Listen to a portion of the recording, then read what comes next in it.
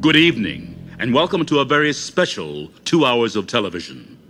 Tonight, we will see for the first time 2 original dramas created by perhaps television's greatest storyteller, 6-time Emmy Award winner Rod Serling.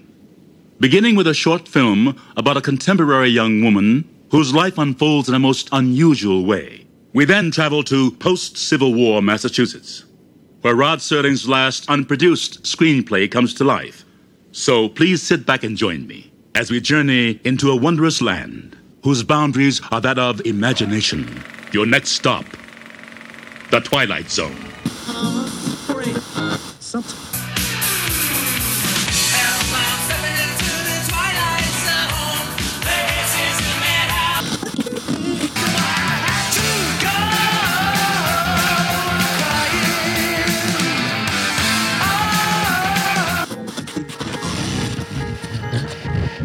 Come on, we're gonna go for a joyride.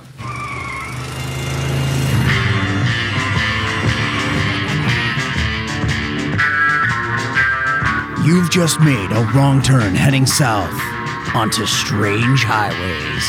Enter Death's waiting room, if you dare.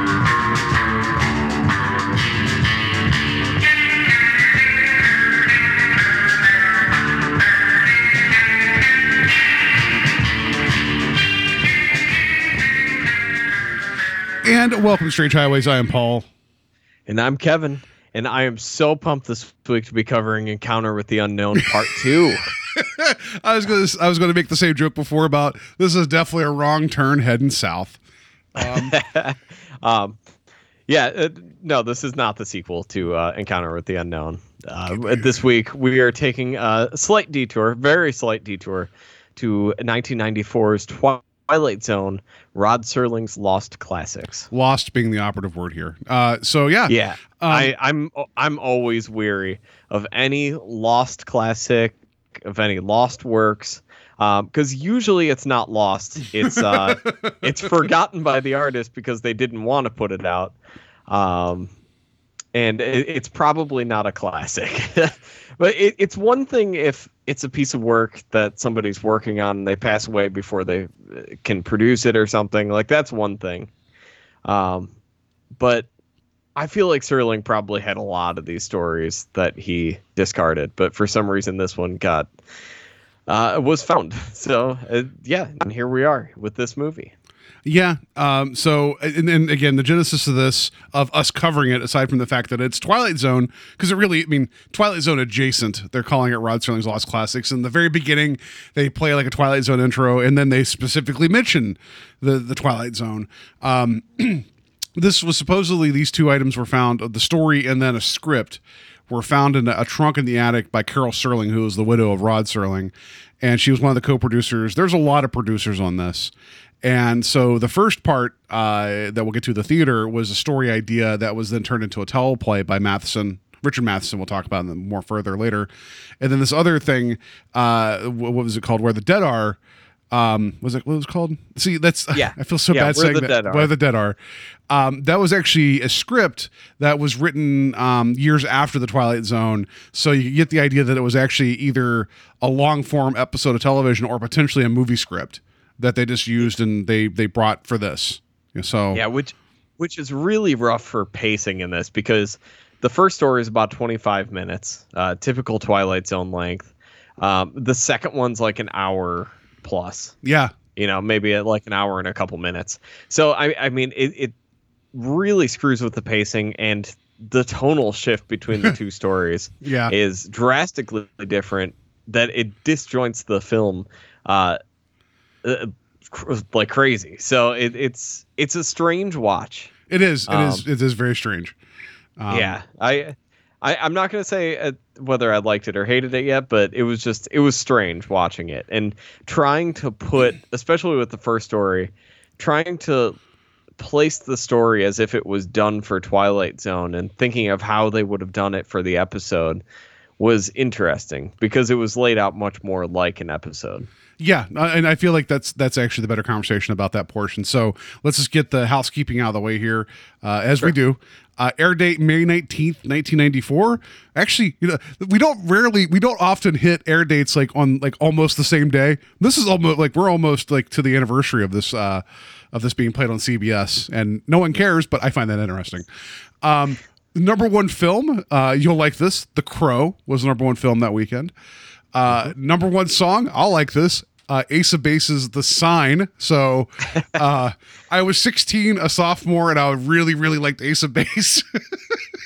Jamming 92.3 here. Yeah. Love it. I mean, all that she wants. Cleveland. Yeah, is another baby. That's all she wants. The also happening this day, the final episode of LA Law premiered, and then Jackie Kennedy Onassis passes away.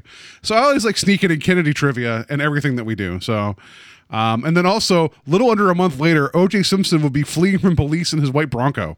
Think about that. That's one of those images that is like unforgettable, and that was less than a month away from the airing of this. Not that has anything to do with anything. It's just that's one of those things I remember happening, like watching as it was happening. Yeah, this was hard to play to the ratings of the whole OJ case and everything. I mean, this had to have hurt because of that, because everybody was watching the news and everything to do with OJ. So, yeah, definitely couldn't have helped this film. No. So, all right. So let's just get into it. So the first segment, called The Theater, is the one that's the shorter one that you mentioned. Should we just mention James Earl Jones? He's the host of this. We should talk about that because he kind of does the wraparound. Well, James Earl Jones is the host. They kind of have him in this movie theater, and he gives his little intro narration, and then you can tell that he recorded both opening narrations at the same time because you can hear like the room noise as they're playing those narrations over. Very rushed. It was like he was trying to do Serling and being stiff about it, but it came off like way too intense and fast. But I mean, that's fast. Kind of James Earl Jones. So it sounds like Keith David to me now when he was doing some of the narrations for the Civil War documentaries and everything. But yeah, he tries doing that like very like professional, like we're going to do this, but he's really fast with his reads.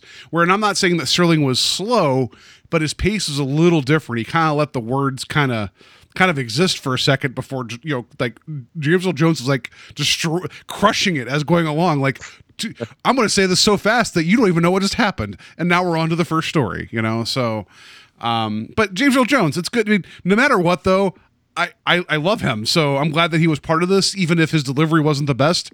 If you want a voice to remember, that's the man that you get. Yeah.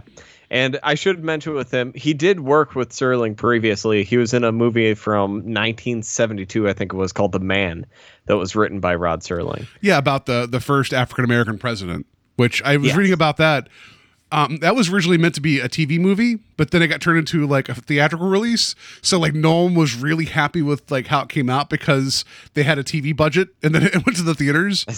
So bold. It's a great idea for 1972 though. Like it's one of those things I've seen in passing through his filmography and everything, and I would love to check it out just based on the premise of it. Yeah, absolutely. So but yeah, you got James Earl Jones for a second introducing this like lost classics of Twilight Zone here.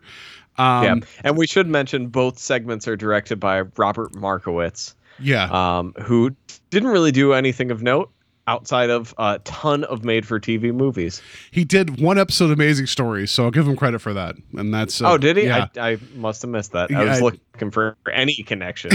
I was like, come on, man. Yeah. There's got to be some reason he landed this. But a lot of made-for-TV movies, though. Like, just a whole tidal wave of them when you click on his page. Yeah. Like this guy never ascended above. I'm not saying that dude had a career He probably made a nice living on the stuff he did. So nothing against him on that. And this film actually looked pretty decent. Like for a TV movie, it felt very like a big. TV movie. Oh no, that's not what I meant. No, like the second segment felt pretty big, and I think some of it. I also want to mention the music by Patrick Williams in this. I think that was one of the strongest parts of this, especially in the second segment. Yeah, I mean, we'll talk about that a little bit more too. But did you look up what he's done? Because the guy actually got nominated for an Oscar, which surprised he's done me. a lot of stuff. The one that keeps sticking out in my head was Crybaby. I think I saw in there, the John Waters movie. Yeah, with Johnny Depp. Right? Johnny Depp, and I love that movie. So, and he also did. It gives it a great feel though. I was pretty surprised with the music in this. You didn't think of the movie The Cutting Edge, where you had the hockey player and the figure skater trying to compete for Olympic gold? You didn't think of that movie first? Come on, I know you own that. You own, probably you don't own that, but yeah. No, I own Youngbloods. You own Youngblood? I didn't know that. That's actually that's a pretty good movie. That's a pretty good hockey movie. I love that movie. I own that and Miracle. Those are the two hockey movies I own. I did not know that you owned hockey movies. And Miracle is a great film. And Youngblood has a young Patrick Swayze and a young Keanu Reeves, so everybody should watch that film. Oh, that's amazing. Anyway, but neither one of those have anything to do with what we're talking about. It's a great movie. So yeah. All right. So you can always tell it's gonna be great when we're like, yeah, let's just talk about Miracle. I mean, if we want to talk, yeah, I would. Kurt Russell, yeah, I absolutely would talk about Miracle for an hour and a half. But no, we're going to talk about that movie will choke me up. All right, continue. Sorry. We're going to talk about Rod Serling's Lost Classics. So you guys can blame me for picking this, and I feel like whatever debt that Kevin felt like he owed me because of Encounters with the Unknown has been paid because I've made him watch this. Not to tip our hand, but yeah, we'll go into the first story of the theater. I have the intro, which if you guys listen to the very beginning, you have James Earl Jones talking and then you hear the sound of a projector. It immediately goes into this. So there is a lot of background noise. So just tuck in. And then once we get past James Earl Jones' narration, we'll talk about the theater. Melissa Sanders is having difficulty completing her City Hall commissioned sculpture. Her behavior is characteristic. She delays, she defers. She refuses to commit to decisions in both her personal and professional life.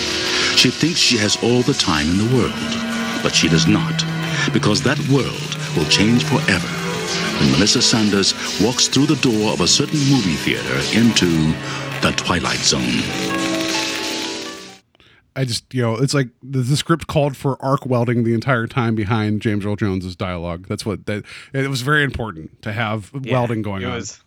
It was so 90s. you got like your studio warehouse apartment, just sparks flying everywhere. It felt like Blair Witch 2 or like any of those movies. Everyone living in like a warehouse studio apartment. It's so weird. Yeah. But yeah. Do we jump in? Do you want to do a little bit of cast? Yeah, I forgot. I'm so disjointed about this. Yeah, so I guess maybe because we already talked about James Earl Jones, so yeah, let's talk about the cast of the theater, and then we'll talk about the segment, the vignette that was the theater. Yes. All right, we'll blow through this pretty quick because there's not too many people to discuss. Your lead character, Amy Irving, plays Melissa Sanders, which is she's credited as James' fiance, but I wanted to give her actual character name on here outside of that. Probably the thing I most know her for, she was in Carrie and Carrie 2, The Rage. Mm-hmm. She was also in the movie The Fury, which is pretty cool, and Traffic. And this year, I haven't seen it yet, but I've been hearing a lot of buzz about that Unsane film. Oh yeah, the Soderbergh thing that he shot on a cell phone, right? Yeah. She had a role in that. Oh, okay. I didn't know that she was married to Steven Spielberg, and then she signed, was it a prenup or something, and got like $10 million whenever that relationship ended. So good on her. And also, while she was on the set of a film called Honeysuckle Rose, which, whatever, it has Willie Nelson in that film, she started a relationship with him, and then later on left Willie Nelson for Steven Spielberg. What kind of life is that? Yeah, that's pretty ridiculous. How did I miss all that? That's insane. I deep dived because I didn't know how much we were going to talk about the story, so I kind of went looking for a lot of information. Yeah. So next up, we have Gary Cole as Dr. James, who I being a little bit younger than you, but you probably know him from this as well. I mostly know Gary Cole as Bill Lumbergh from Office Space. It's funny. I didn't actually even write that down on my notes because I think here's my admission. I've seen Office Space once. And and I wasn't a big fan of it the first time around, and it's because maybe I didn't have an office job at that point, but him as that boss of like, yeah, if you could do that, that'd be great. It's you see it all the time. It's a meme. Gary Cole is awesome. Like, I love Gary Cole. He was the voice of Harvey Birdman. Like, I love that. He was the father of Will Ferrell's character in Talladega Nights, and he was not Greg Brady. He was the father in the Brady Bunch films. Mike Brady. Which, if you've not seen those two films, those are actually really fun movies. Yeah. I'm going to have to rewatch it because we are, me and my wife are going to Hawaii in August. So I want to watch it so I can go to Hawaii and find a weird tiki pendant on the beach and be Please, cursed. if you could pick me up a cursed tiki necklace, I'd be forever grateful. That'd be awesome. And then also one connection to Twilight Zone. He was in one episode of the 1980s series. Yeah. So, but probably the most famous person outside James Earl Jones. Well, no, that's not true. We got someone who's much more famous coming. The next segment we'll talk about later. Then I got a couple more. We have Heidi Swedenborg as I believe it's Melissa's friend in the beginning of this. She's in it for like all of a minute. Yeah, at the very beginning here. Yeah, but she had a reoccurring role on Seinfeld, which I thought was worth mentioning, and then sort of a tie-in to Star Trek. She had a role in Galaxy Quest. Yeah, but the big thing about Seinfeld that you're missing is that she was George's fiance that ended up dying by licking the envelopes for their wedding. Oh, yeah. And the other thing, the reason she was killed off is because I guess Jason Alexander said that he tried softening the blow, saying that everybody liked her on the set, but her sense of comedy was different than everybody else's. So they killed her off because she wasn't meshing with the cast. So that's her big claim to fame. That's really funny. Well, I think her name was Susan on that. Yeah. Right? Yeah. I think was so. that okay? Yeah. Yeah. And then she was also in Kindergarten Cop. Oh, which okay. I thought that was, I think she plays the mother of the main kid or That's whatever right. in Yeah. Kindergarten Cop. But anytime to bring up Kindergarten Cop on Strange Highways, I'm going to try and do that. So then next up, I wrote down Priscilla Pointer, which, to be honest, I don't even know if I caught her in this segment. Did you? Yeah, she was the one. There was the point where James's fiance, I'm sorry, no, Melissa Sanders, like she turned around and said something She like, turns around the theater and asks if she could see what she was seeing. and she was upsetting the older woman. Yeah, that was her. That was Priscilla Pointer. Which we know from last episode. We covered the Ghost Train episode of Amazing Stories. She was one of the ghost passengers on the train. Yeah. Looking out. So, and she is the reason that we stumbled across this movie. And so thank you, Priscilla Pointer. So Yeah. I can't blame you. Look at that. So she was the mother of Melissa Sanders' character Sue Snell in Carrie. So I thought that was kind of fun. They brought her back. So she was the mother of her character in Carrie. Nice. And then she was also in the Kick the Can segment of the Twilight Zone, the movie, which we mentioned previously. And she was one of the doctors in Nightmare on Elm Street 3. She wasn't the main psychiatrist, but she was the one that was kind of an opposition to the drugging of the people having the issues with their dreams. And she didn't really believe that Freddy was really targeting these kids. It's all right. They're all dream warriors. So That's it's true. okay. I mean, if Stryper says so, yeah. And then she was also in Blue Velvet. I just want to mention that for you, even though I still have not seen that movie. But continuing, yeah. Well, since it's in our show intro, I know. Anytime somebody's in Blue Velvet, we should probably mention it. Yeah. And then lastly, just finish it off. At least for my notes, I have Joanne Pankow, who plays the ticket lady in this, and she wasn't in too much, but I wrote down Big Fish. That was the only thing I'd really seen her in outside of this. Yeah. And I just to note that she doesn't say a word in this, but she is my favorite character just because of the stare she gives every single time that you see her on the screen. So anyway, Yeah, she does what she needs to. she does the bare minimum, which this should be called Rod Serling's bare minimum. That's what this should have been called. But all right, anyway, so yeah, cast. We listened to the intro. Melissa is doing. She has about as much screen time as James Earl Jones in this. So that's true. So they mentioned in his intro that she's a sculptor working on the sculpture, and it's really not important to the episode. Like none of that's at all. Like, and I honestly thought, especially the second time watching it, that I was like, you know what? There's a lot of setup that really has nothing to do with this story. yeah, Yeah, especially something that's about to happen in the episode. So we catch up with her. She's working on her latest sculpture, and her friend comes in and asks her how it went with James, the Gary Cole's character. And I guess that he proposed to her the night before, and she said no. And after that, he ended up standing her up and everything, and she was kind of upset by it. Well, he's also a doctor that's on call, and Yes. that's the big thing too, is that he is actually a doctor that has to do doctory things, and she was upset that he stood her up because probably doctor things happened. Yeah, it's the typical thing. It was just like, why you spend so much time as a police officer or a doctor, not enough time with the family, all that. Like it's so many movies and stories like that, but. I mean, it's something a lot of professionals deal with, balancing home and work life and everything. So whatever. So after this whole conversation, a clown appears and gives her a balloon and a few gag gifts. And it turns out he starts reading a scroll that has an apology from Dr. James. And it turns out that it is Gary Cole in clown makeup. Yeah. Not to stop the whole thing here, but if you got a guy who's a professional doctor that is, obviously has time commitments and, he does love her, all this stuff, right? How does he have the goddamn time to go find a clown outfit and clown makeup and a clown wig and balloons and flowers and a scroll and little googly eye glasses and all of that to show up to that, but he can't make dinner the night before after proposing to her? That seems a little odd to me. Yeah, he seemed really into the clown thing too, which is baffling. I feel like there's a lot of ways to win over a woman to get married, but not that. I feel like if I ever came home to apologize to Nora wearing clown makeup, I don't think it would go over very smoothly. She loves it though.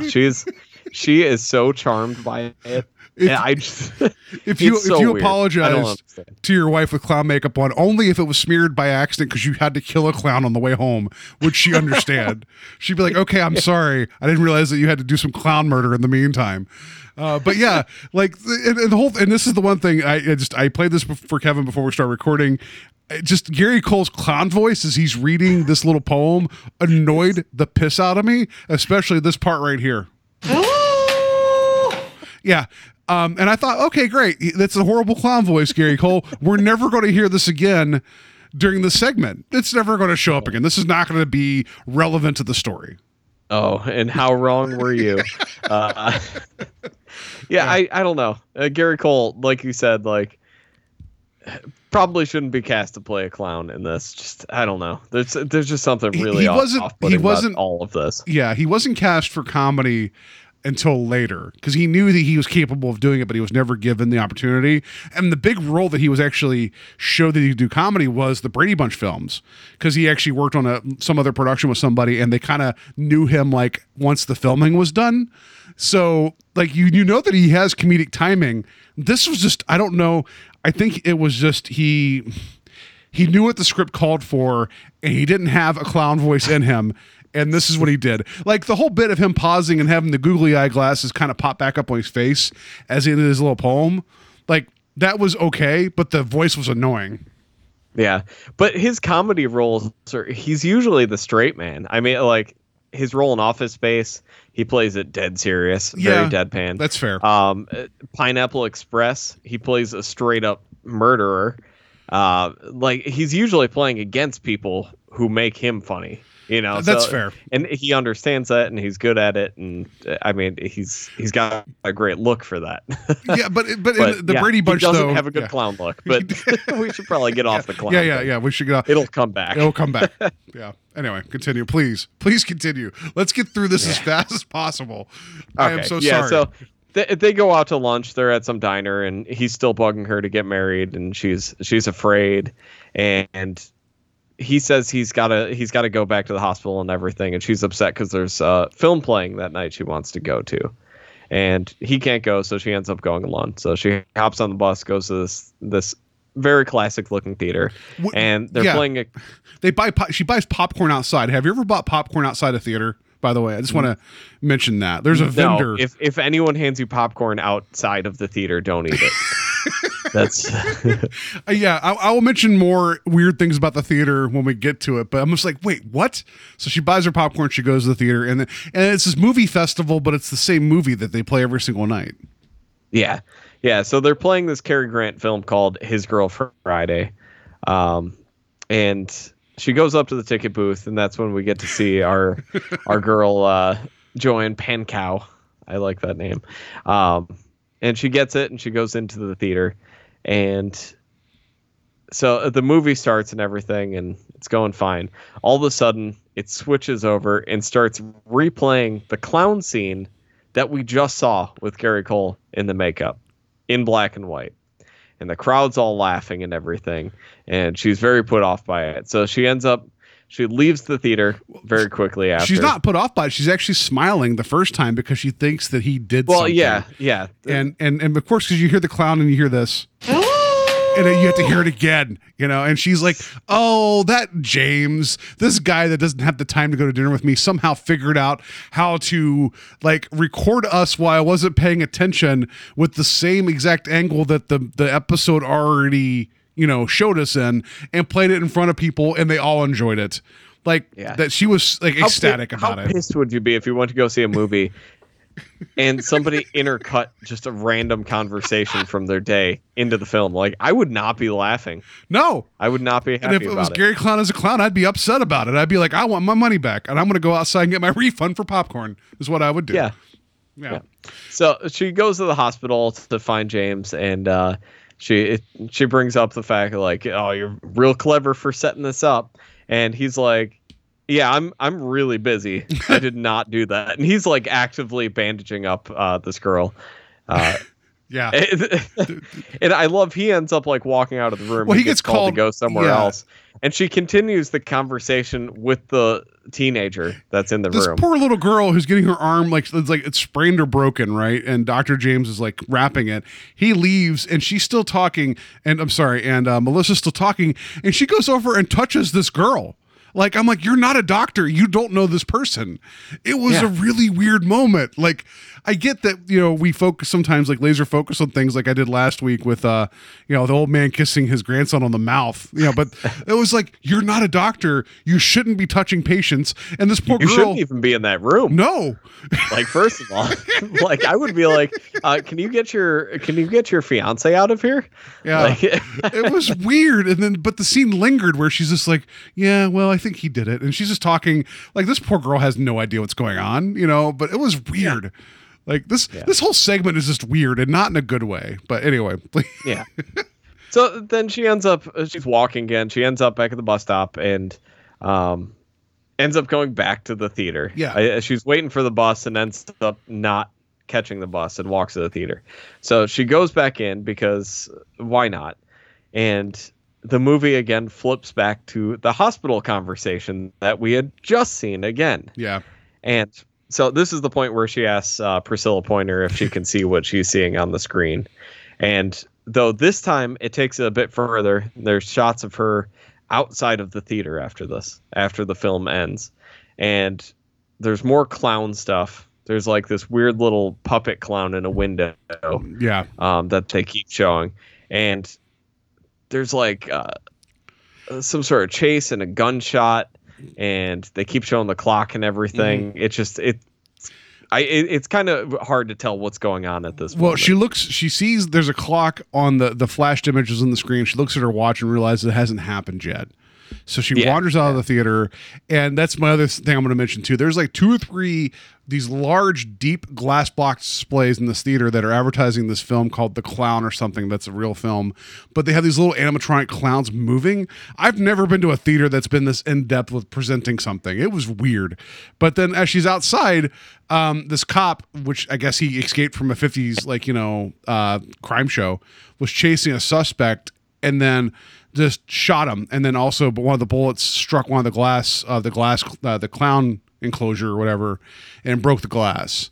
So she witnessed this cop shooting a suspect fleeing on foot, And just because she had seen it previously, she's freaked out. Obviously so.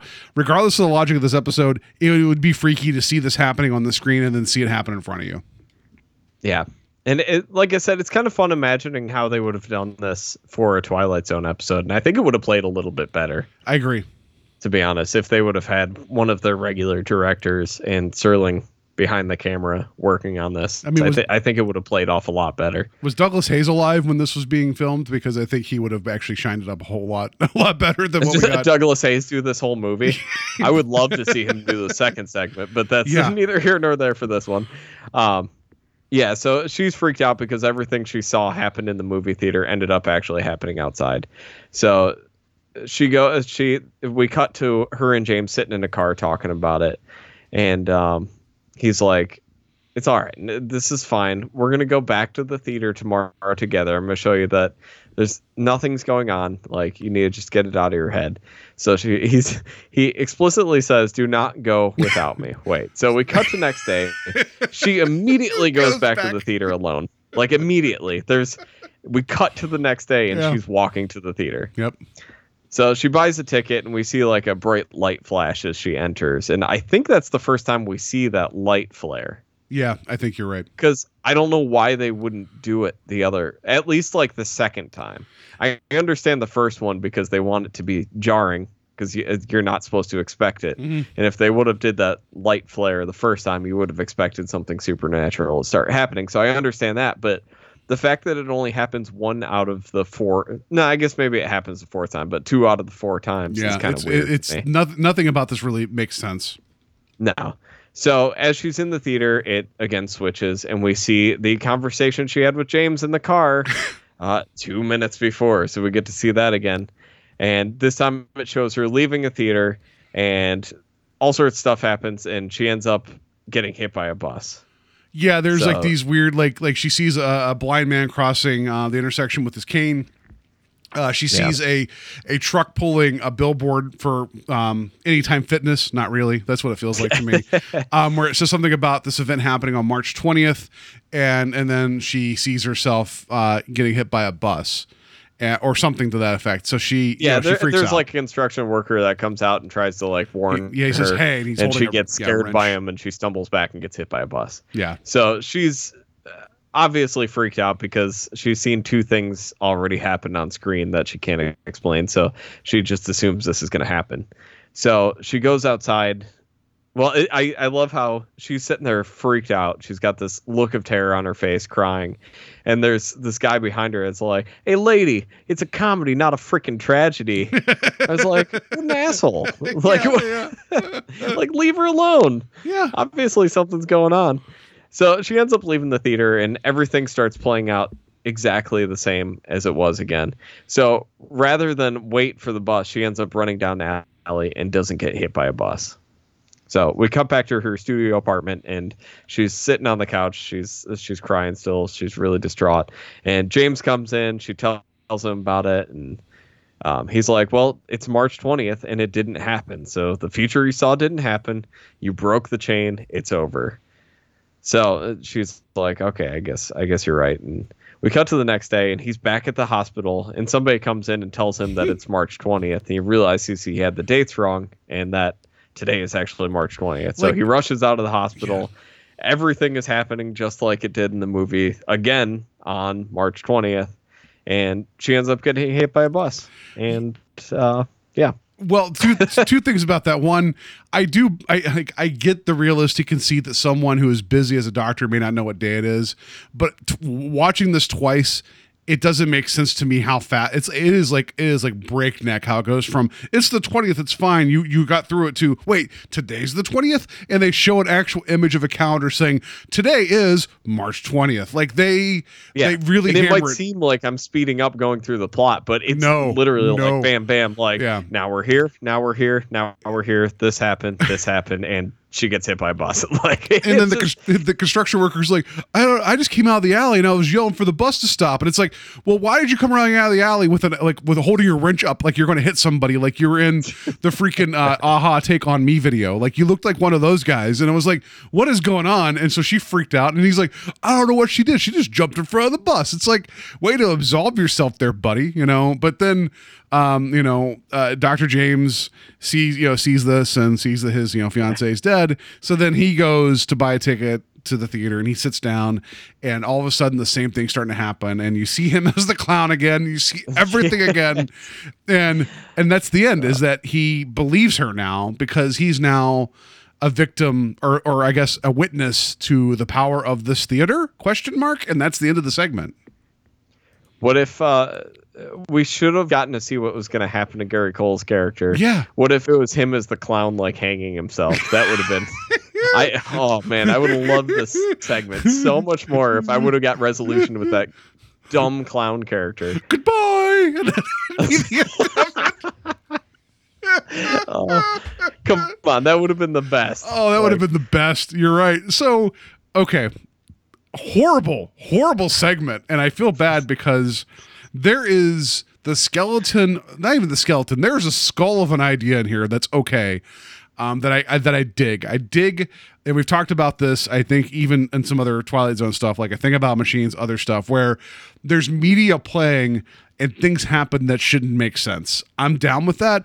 I was really, really hoping that the His Girl Friday movie would actually almost do a thing where you'd see Gary Cole in the scene and her in the scene instead of like Gary Cooper and whoever reenacting some of their dialogue of what happened. So like it was almost like she's seeing her story play out within this movie. I was hoping for something like that. That would have been interesting to me. And then maybe even have one of the characters on the screen turn and directly address her, which would freak me out way more than showing flashes of the exact same camera angle and the exact same footage that we just saw. That to me pisses me off. It was always the scene that we just saw. It's not like it flashed back 10 minutes in the episode. It was like a minute. You get past the scene and then you have to watch it again. And that's why it's frustrating. Encounter with the Unknown. It's cheap. Yeah, it's like Encounter with the Unknown with the 2 by land, 1 by sea and everything, where they play it a million times and they have to like, remember when this happened 5 minutes ago? Like, it's just insulting and it's frustrating and it's not interesting. Even the first time she's on the bus going to the theater, there's audio flashbacks playing of the conversation you just had before she got to the theater the first time. It was so frustrating. And when he sees her get hit by a bus, like there's audio flashbacks of him like, it's okay, you broke the chain. It's over. It's over. It's over. Like TPS reports. TPS reports. It's just really frustrating, and it's honestly insulting to your intelligence to watch this thing. So I wonder if I do like the idea of being able to like think that you can change fate, but ultimately it ends up coming to get you, because we've seen episodes that have kind of done that in Twilight Zone. And I feel like if this was done in 1961 or 1962 as an episode, maybe without like the bad 90s made for TV aesthetic that this has, that maybe it would have been more tolerable. Maybe. I think there's just not enough resolution, and it really has no emotional impact, because I have no connection to any characters in this. Like we barely get to know her. All we know is that she's afraid of commitment, and she's an artist that has nothing to do with anything.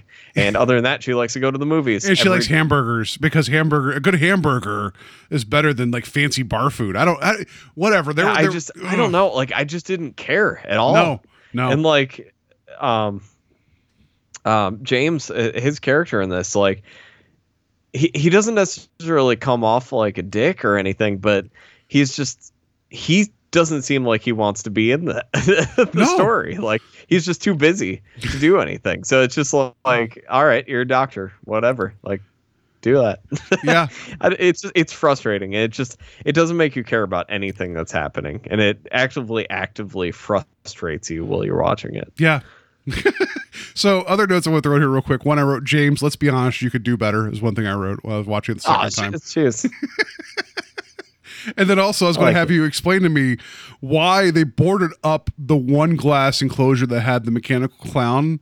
Like they boarded it up like you would board up a window in a zombie attack, where it was like this haphazard boarding up, but yet somehow the clown robot kept working.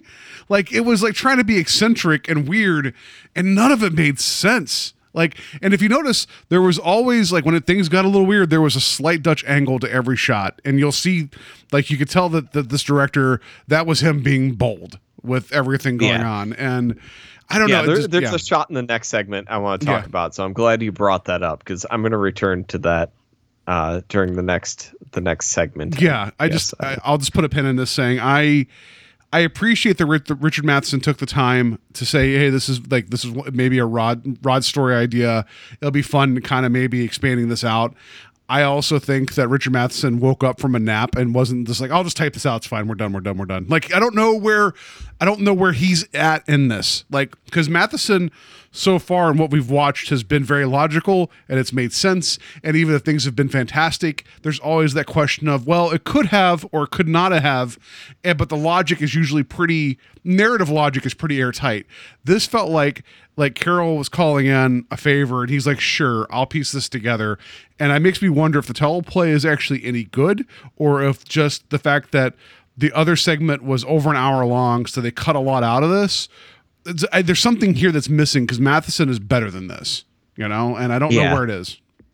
Well, did he write this for this movie when it came out, or was this written as an episode? No. This was just I think this was just an idea, and then he wrote the teleplay expanding it out. He wrote it when they were producing this. Yeah, because a lot of Serling stuff we've talked about before, Serling would, I don't know if this is actually typed out, but he would use kind of outline it. Yeah, he would dictaphone it and just kind of talk it through. So I don't know if this was just like a very meager skeleton that Matheson was trying to fill out as if Serling did it. That might be part of it too, is that he was probably trying to write more what Rod would want versus what he would want. I don't know, but I honestly, if they would have made it a little bit more simplified without adding like the clown stuff in there, because that stuff is just it makes no sense and it takes away from the episode. And if they would have just almost made it a little bit more simplistic and maybe added a little bit more of an ending to Gary Cole's character, I think it would have went a long way in this, for me at least. If you eliminate that bit where the whole beginning, like have her being stood up watching a movie and then she says to him, hey, I do love you, but you can't do this, and these films they always have a happy ending. It's always predetermined. That's why I love these, and you'll never understand that. And then all of a sudden she's seeing like this frustration that she's having with this. Like if you would tie it into her own like actual life without showing her life to begin with, that would have been more of an emotional jumping off point. But no, you had her welding for no reason, and then a clown shows up and whatever. And it trying to place like why the clown in this episode. Yeah. I could not come up with an answer. No. Like I was trying to think of like some sort of meaning behind the clown, and I just I'm coming up blank. I can't think of anything. We all try to find the meaning behind the clown, but we never. Come up with it. And it's just frustrating because it's like there had to have been some reason they decided to put all this clown imagery in this episode. But maybe it was just because they thought people might be creeped out by the clown thing. That's probably what I think it was. So.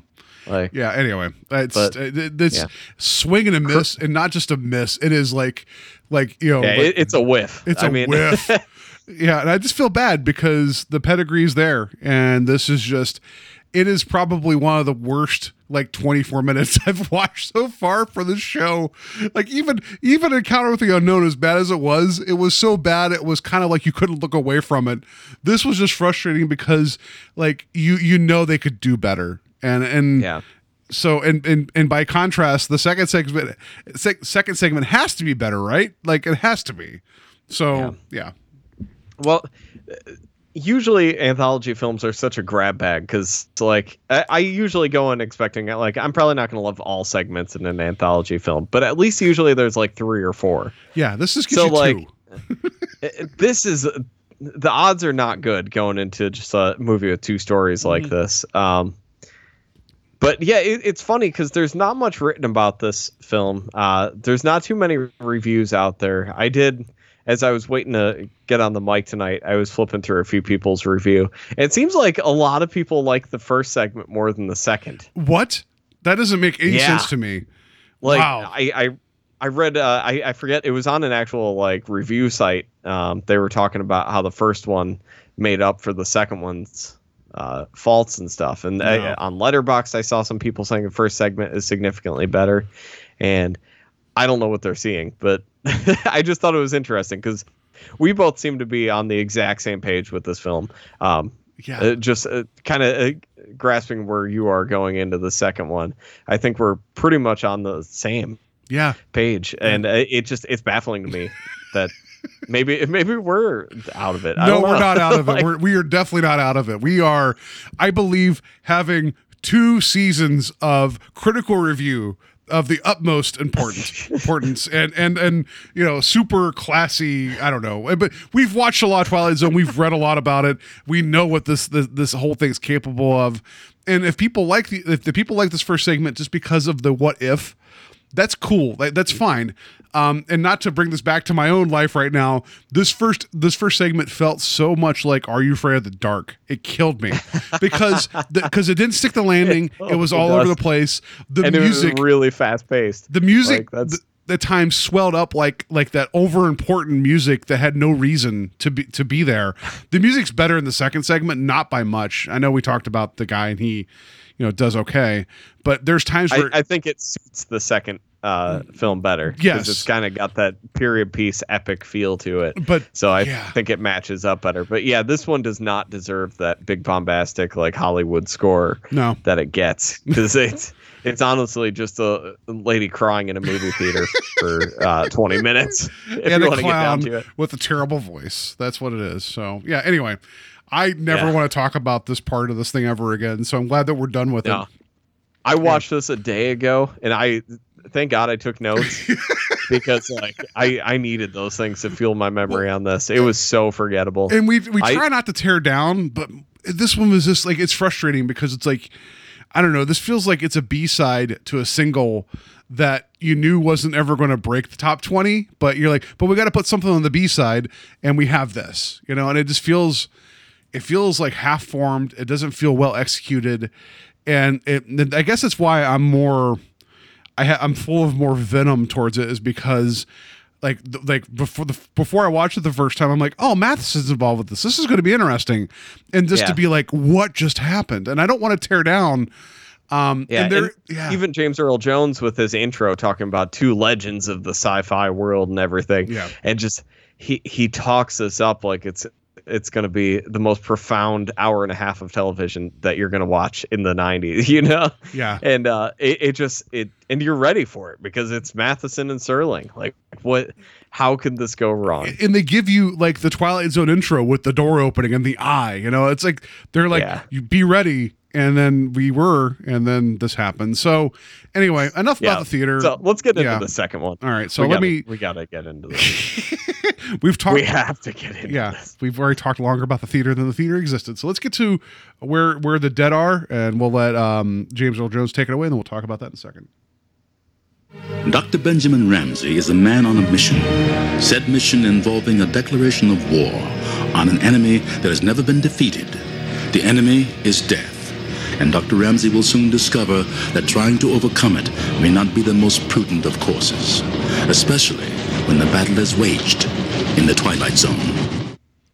And that's it. That's his intro for that one. The hour-long story is like 5 seconds, and you hear that train going and pulling out of the station. That's James Earl Jones leaving the production. He's just, he is gone. He had 1 foot out the door as he was recording that. He actually yelled that through the exit. He's like, I got to catch a ghost train. I am out of here. Like, he was just gone, So, yeah. Anyway, the second segment here, Where the Dead Are. This is the one that it was a Serling script that and I will say that it definitely feels Serling-ish at times with the dialogue. So we'll talk about that more later. Yeah, this thing, like, I'm weary to talk about the plot in full because there's a lot of back and forth, and it is just a ton of dialogue. And I was scrambling, writing down quotes and everything. Yeah. Just because there's a lot of great quotes and a lot of good dialogue, but it's just so verbose and so dialogue heavy that it just at times you just kind of zone out. Yes. No, like this one actually is worth watching. It's just that make sure you have a cup of coffee while you're watching it. You know, that's really like the only way I can preface it is because just to tip my hand, I watched this the first time all the way through. Second time I was watching it for notes and taking audio.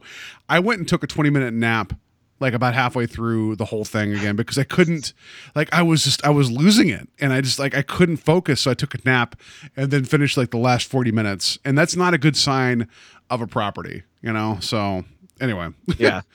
Well, I do want to preface this with when we were recording the last episode, Paul kind of brought this up saying that I'll probably be more on board with this just because I'll like the premise behind this, and you are correct. This seems like Rod Serling got a hold of a bunch of H.P. Lovecraft. Yes.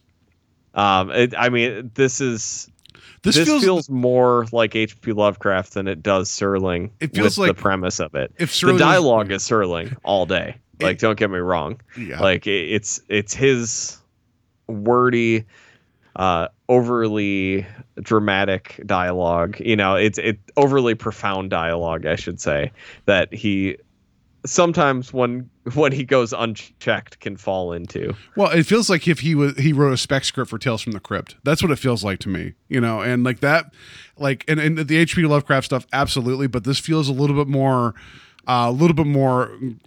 grotesque and what's going on, not necessarily in what's actually being presented, than what he wrote for the Twilight Zone. At least so far we've seen, you know. And yeah, I mean, this is like Rod Serling's Herbert West.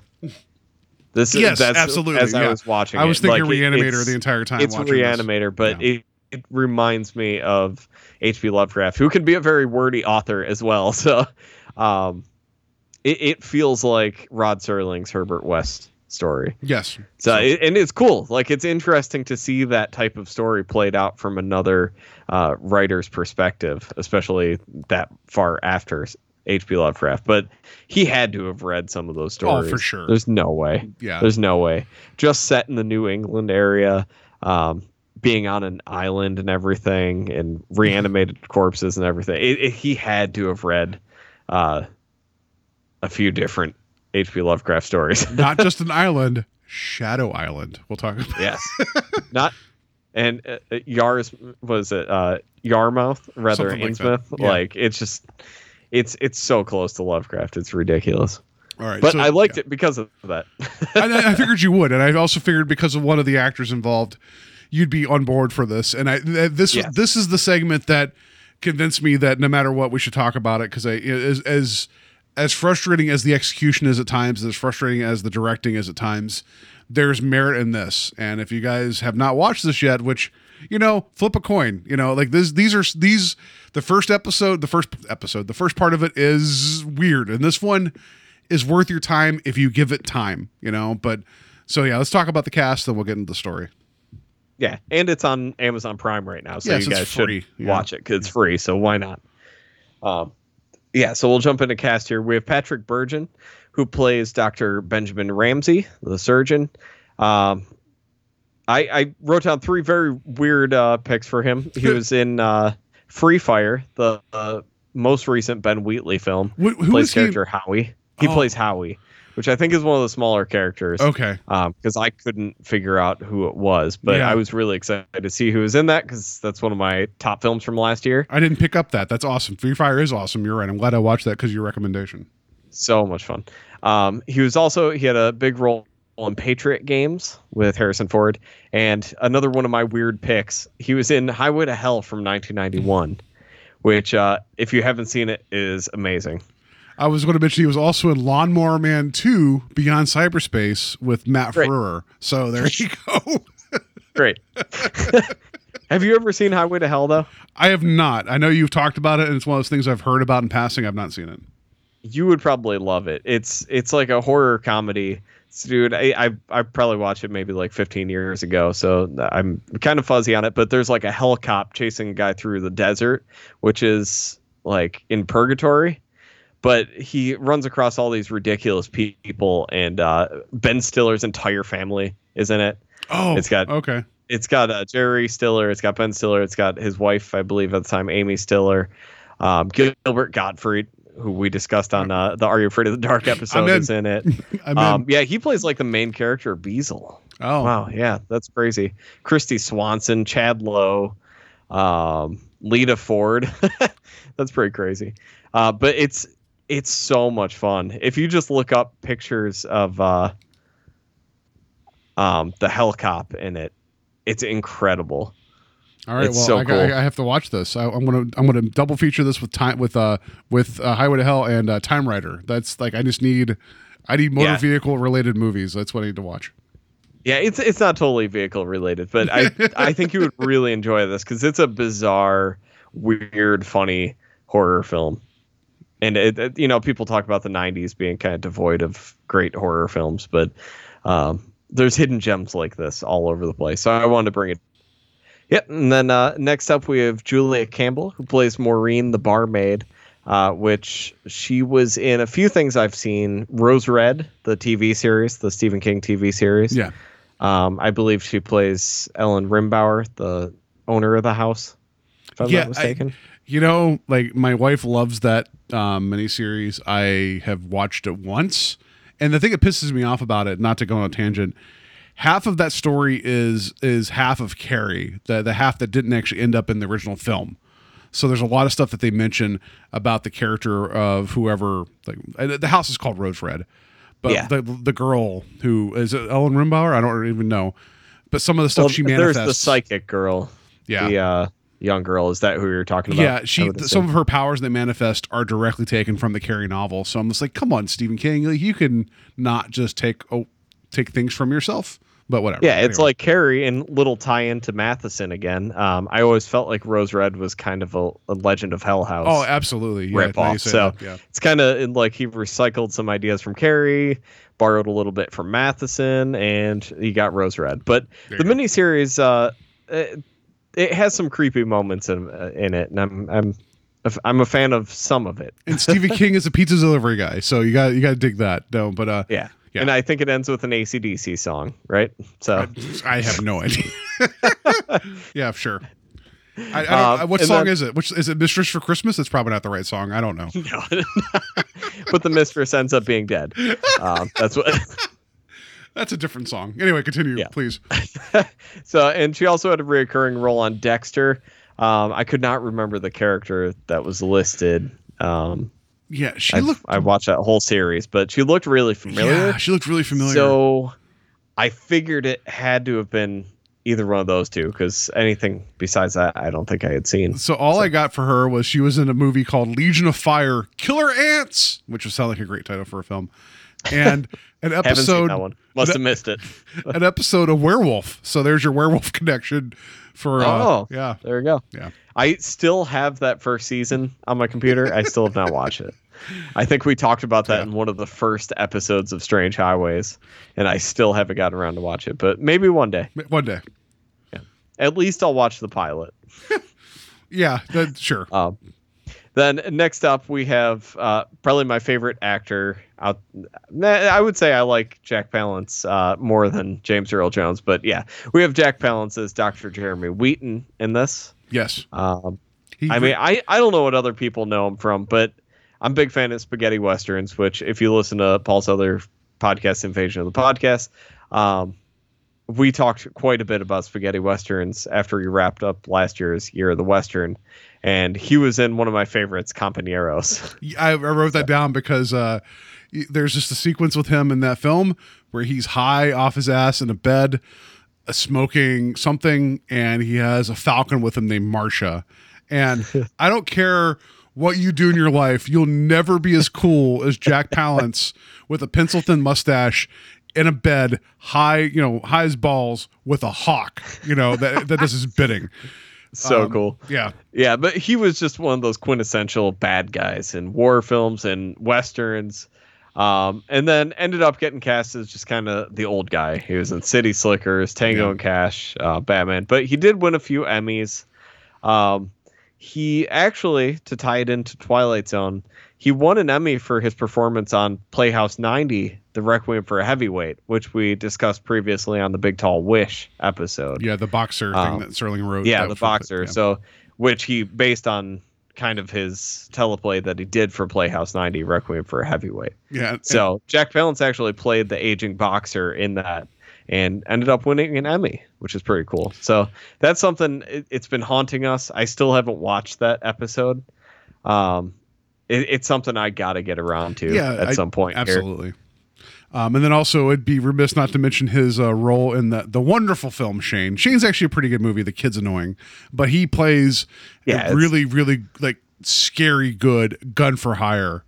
That is just an absolute asshole and Shane. And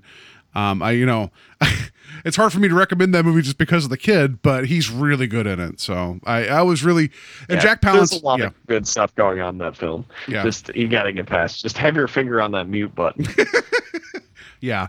But Jack Palance, he, for some reason, of all the people that I would have, if you had said, hey, who do you think would be able to deliver Serling's dialogue the best?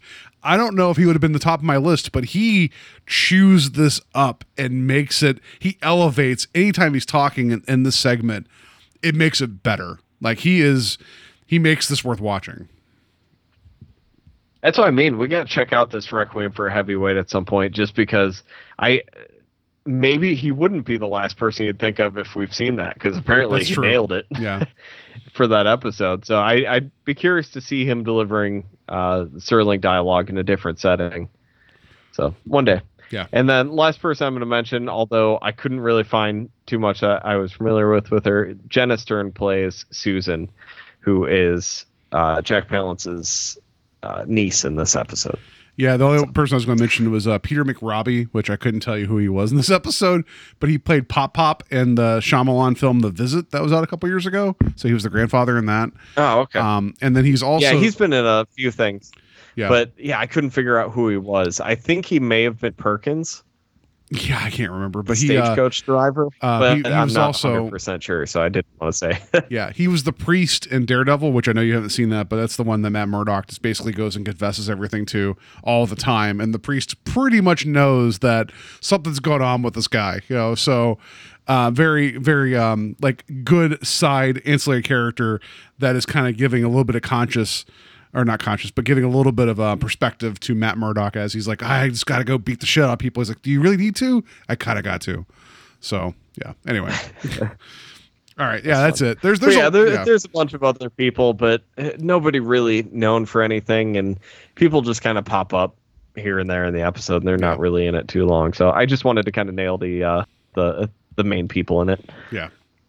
So yeah, I know this is the one that you were the most excited to talk about. So please take it away. Set it up. All right. So we open up where this takes place in Boston in 1868. So we open up on this rainy cobblestone street. There's horse and carriages going by. It's great setting. And immediately it's like, okay, I know why Paul said I would probably enjoy this one immediately. That's like Gothic setting. Here we go. Period piece. So it takes place at a medical university, and we get introduced to, there's a man who is, I guess, drunk. They think is drunk, and he's asking for help. And you get introduced to Dr. Ramsey, and there's another guy there, which I did not catch his name. It doesn't matter. Yeah, he's another doctor at this medical school, and he believes that this guy isn't worth saving, that he's going to die anyway, so he shouldn't even try. And you get the idea that Dr. Ramsey cannot let things just go, and he has to do everything he can to save every life that comes in there. And that's something, talk about Reanimator, that's pretty much the reason Herbert West gets involved with regeneration and everything in that story, is that he can't let he can't let things go. Like he always has to go too far. I feel like Ramsey has a little bit better moral compass. Not so much. Yes. But yeah, he doesn't go off the deep end Yeah. like Herbert West does. But he doesn't. He doesn't like losing. It's very similar. Yeah, he does not like losing like West does. He doesn't like losing. He believes that death is the opponent to ultimately overcome, and regardless of the stakes, he is going to fight that fight. So you get that about him early, before they even get to the surgical theater. The other doctor is basically saying, you get some backstory about Ramsey, that he was a Civil War battlefield doctor. That's very fast, and they revisit this later. But basically, the other doctor is calling into question his not sanity, but like something about working the war front. Like, it's messed you up, and you don't ever turn down any opportunity to cut somebody open, basically, is what this other doctor's saying. And he's like, well, if I could possibly save this guy, because it's clearly this guy has issues with his appendix, and he's showing, I forget what was it, he mentioned some other condition. He's like, I'm going to try to save him. And then they wheel this dude into the theater, the operating theater, which no matter what, that's always going to be a weird and creepy setting of just an open air area with a body being operated on with people just watching. That's always going to be creepy. Yeah, it's taken a step further because there's the one student as they're removing the appendix and everything, and that guy ultimately ends up dying on the operating table. There's a student laughing in the crowd. Yeah. And as everyone's leaving, Ramsey stops him and kind of asks him why he's laughing and everything. And student really doesn't give a good answer of why he was laughing. He's like, the old surgeon and successful operation. Yeah, successful operation, but the patient dies. That's what he was laughing about. He's like, but it's just like, all right, I guess. Again, I thought that student would play a bigger role in this episode. Nope, done. Like, so Ramsey basically is like, but it does show how serious that Ramsey takes all this and everything, and it shows just there's really no room for error in his mind for this kind of stuff. Yeah. So it does play into his character. So if the student was sitting there in clown makeup, I would have had a bigger problem with that, Yeah. So, do you find this funny? No. Like, that would have been like honk, No, so the patient dies, but then as Ramsey's kind of like looking over the patient, he notices, and this is, I'll give credit to the segment. They show this like wicked scar tissue like in this guy's scalp, where he's basically saying like, this guy took a incredible blow to the head and somehow lived. He's like, this should not be physically possible. And at that point, it's not even just like scar tissue. It's like a full dent in his head, basically. Yeah, it does. And for as quickly as they show it, it's effective. Like it's like, it's one of those things that you kind of want to look away from, like it's gross. And for TV broadcast, it's pretty gross. And so he is like, this guy should have been dead a long time ago. Like, what's going on? And then so he starts kind of investigating like where this guy supposedly came from. Yeah. And so he brings up with that other doctor from before, if he's familiar with a Dr. Wheaton. You find out he's this man that has come and spoke at the university in the past, and that he's from this place called Yarmouth Village. And he did some research on regeneration and then just kind of vanished. And you find out that this guy who has died on the operating table also came from that same place. So it kind of becomes obsessed with the idea that these two things are connected. Yeah. And especially since that guy should have died with the head trauma. I like that Ramsey was like, my obsession has been titillated. Like it's just like he's like I'm turned on by all this. Like, it was really like a weird way to say it, but it's a very sterling way to say it, So, and then all of a sudden, like, he's on a train going on to Yarmouth to investigate what's going on. Yeah. So he asked the driver of the carriage about Wheaton and everything. He tells him that he lives alone. Well, not necessarily alone, but he lives on the secluded island called Shadow Island. And the driver offers to get him a boat and everything. And he's like, yep, I'll take that as soon as you can get it ready in the morning. So he drops him off at this little inn, and he's going to get a room and everything. And I love when he goes up to the innkeeper and he's like, let me get one room, please. And he immediately like closes his book. He's like, "We're all booked up."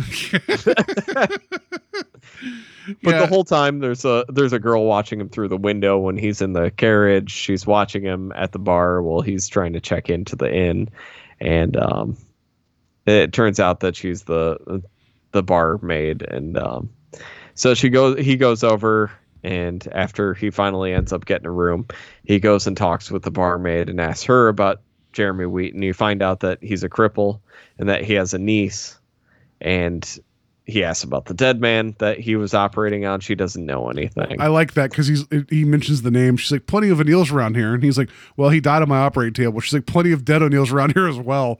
Yeah. I like that. It's like, basically she's like, you're not telling me anything. And then, and then it gets weird because like he orders the one drink, downs it. And then she's like, do you need anything else for the night? He's like, no, I'm good. She's like, are you sure? He's like, you'll be the first person that I let know. And it's like this weird, like she's offering to sleep with him and he's like, nah, I'm good. And that doesn't ever come back to play the rest of the episode. Like I thought she would be a bigger character. Yeah, she does kind of come back at the end. And I think there's something to be said about her character at the end and everything. Cause he's so obsessed with one thing throughout most of this movie. When he's finally freed of that obsession by the end, I get the idea that he's ultimately going to end up with her, but they don't really take it to that point. You have to convince me because it felt flat. But anyway, we'll get there. No, I don't think I'm going to be able to convince you, but that's kind of where my mind takes it. We'll talk about it when we get to the end. I don't want to jump ahead, but at least there's some sort of return to her character in this. Yeah. Because if that's where they would have left this, I would have been really frustrated. You and her. So both. Yeah, she was very frustrated. So it's the next day. He ends up taking this boat over to Shadow Island, and he finally gets there, and he's watching all these men unloading these crates from the boat, and one ends up falling on this man, and he dies. So he asks them where to find Wheaton, and they tell him he's in this big house at the end of the road. You can't miss it and everything. And you get this moment of the townspeople conspiring against him and saying like, oh, it was that driver. What was his character's name? I just said it. I can't remember. Whoever is driving the carriage. Yeah. I had it written down. We'll get back to it at some point. He's like, oh, he came over with that guy. You know, you can tell that they're up to no good and they're kind of conspiring against him. Yeah, and I just like that they're like, what are you, a priest? And it's like, he's not dressed like a priest. And then I also made a note here. I don't think Shadow Island is OSHA safe, just from the way that crate just kind of came over and crushed that guy. Like, that was just like very... And then Ramsey goes over and is like, he's dead. Well, obviously so. I'm glad that you're a doctor that can identify that he's dead. And then he ends up going over to Wheaton's house, which... did you notice the fog at the house? How bright that fog was? Like, and just rolling across the ground. I always love that. It was cool looking, but I never see fog shots during the day, and that might be why, because it looked like a dance club or something. I don't know. It was really weird. It was a really bright, shiny fog, and I've never seen that ever before. But at least it wasn't like foam night at their house. Do they still do that at clubs? With $2 natties, we're gonna do it. Like, that's what's gonna happen. DJ Wheaton's got a real party going on. Yeah, DJ Pallet's in the house. You know, like whatever. Like, yeah. So he knocks on the door, and Susan ends up answering the door, who is Wheaton's niece, and basically tells him to go away. But he ends up barging through the door. And she finally, he convinced her to go and find him. So she goes to tell him he has a visitor, but he follows her upstairs as she's going to do that. Yeah. And you see Wheaton, who is Jack Palance, like with his back turned to the door, and you see him in a wheelchair, and he's packing heat. He has a gun with him because it's one of those things that the second time I watched it, it made more sense. But the first time I'm like, oh crap, he doesn't trust anybody. He just has a gun. It's Jack Palance. I don't like he probably brought the gun with him on set. I don't know, but you know, it was you get the idea across. This guy, you know, he's older and he's paranoid and he has a gun and he does not know who's coming through that door. Yeah. So after they start talking, he ends up putting the gun back under the blanket and everything, and he reveals that he's had his legs amputated in surgery, so he's not really the biggest fan of surgeons. Yeah. And he even makes Ramsey's like stand like, 10 feet away from him because of germs, which like at the time, like the complete understanding of what was going on about how like medicine works and infection works, that's pretty forward thinking. But then Ramsey's like, well, is this close enough? Or like basically he's like taunting him and kind of like forcing his way in about this conversation. He's like, I need to speak to you. And like, he's like, is this close enough? And then I love the line here where he says, where deafness doesn't happen to be one of my afflictions. Just Palance's way of delivering that line was wonderful. Yeah, he's like far enough away to stop like infection, but close enough that I won't miss with my gun or a knife or something like that. I love that line too. So I mean, there's a lot of scenes with a lot of heavy dialogue from this point on. Most of this is dialogue. But he asks him about O'Neill, and he tells him he died on his operating table. But Wheaton really won't speak with his connection to O'Neill. But he finally tells him that he used to run an apothecary shop in Yarmouth, and he gave O'Neill's family bandages one time because he fell over while he was drunk. Yeah. And that's basically all he gives him. So, Ramsey ends up bringing up the fact that he heard that he was experimenting with tissue regeneration and everything.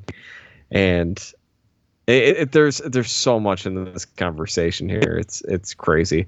And it's funny because he's trying not to give him any information, but without really any prompting, he just slowly starts giving him more and more info as he goes along, which kind of gives me the idea that like maybe he finally realizes, like slowly is realizing that he can trust this guy a little bit. But he gives this whole speech about Yarmouth, basically saying, he says, they go from the cradle to the grave smelling of fish.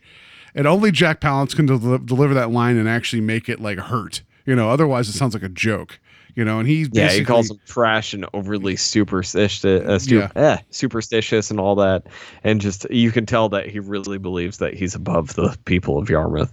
Yeah. So then you're going to have to help me here because it's been a little bit longer since I've seen this than you.